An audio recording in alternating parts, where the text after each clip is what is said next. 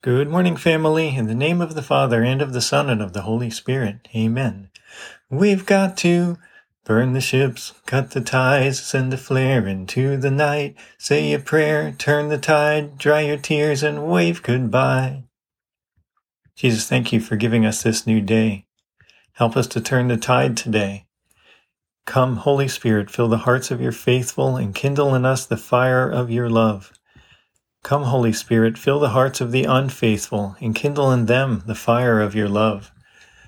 Jesus, please help me to take positive action, to burn the ships that I need to burn, to cut the ties with so many patterns of negative thinking and negative behavior, for all that failure and mediocrity that I've gotten used to, for all of the performance and achievement-based thinking and valuations that I am tempted to.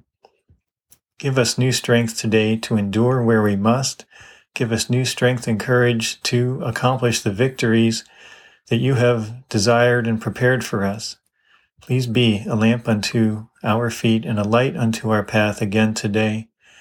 Please bless my loved ones to know how important their prayers are, that their prayers matter. Give them more than a faith, but a sure knowledge that they are heard and loved by you. Help us to keep coming back to you and bring what little faith we have, offering it up to be multiplied by you for our good.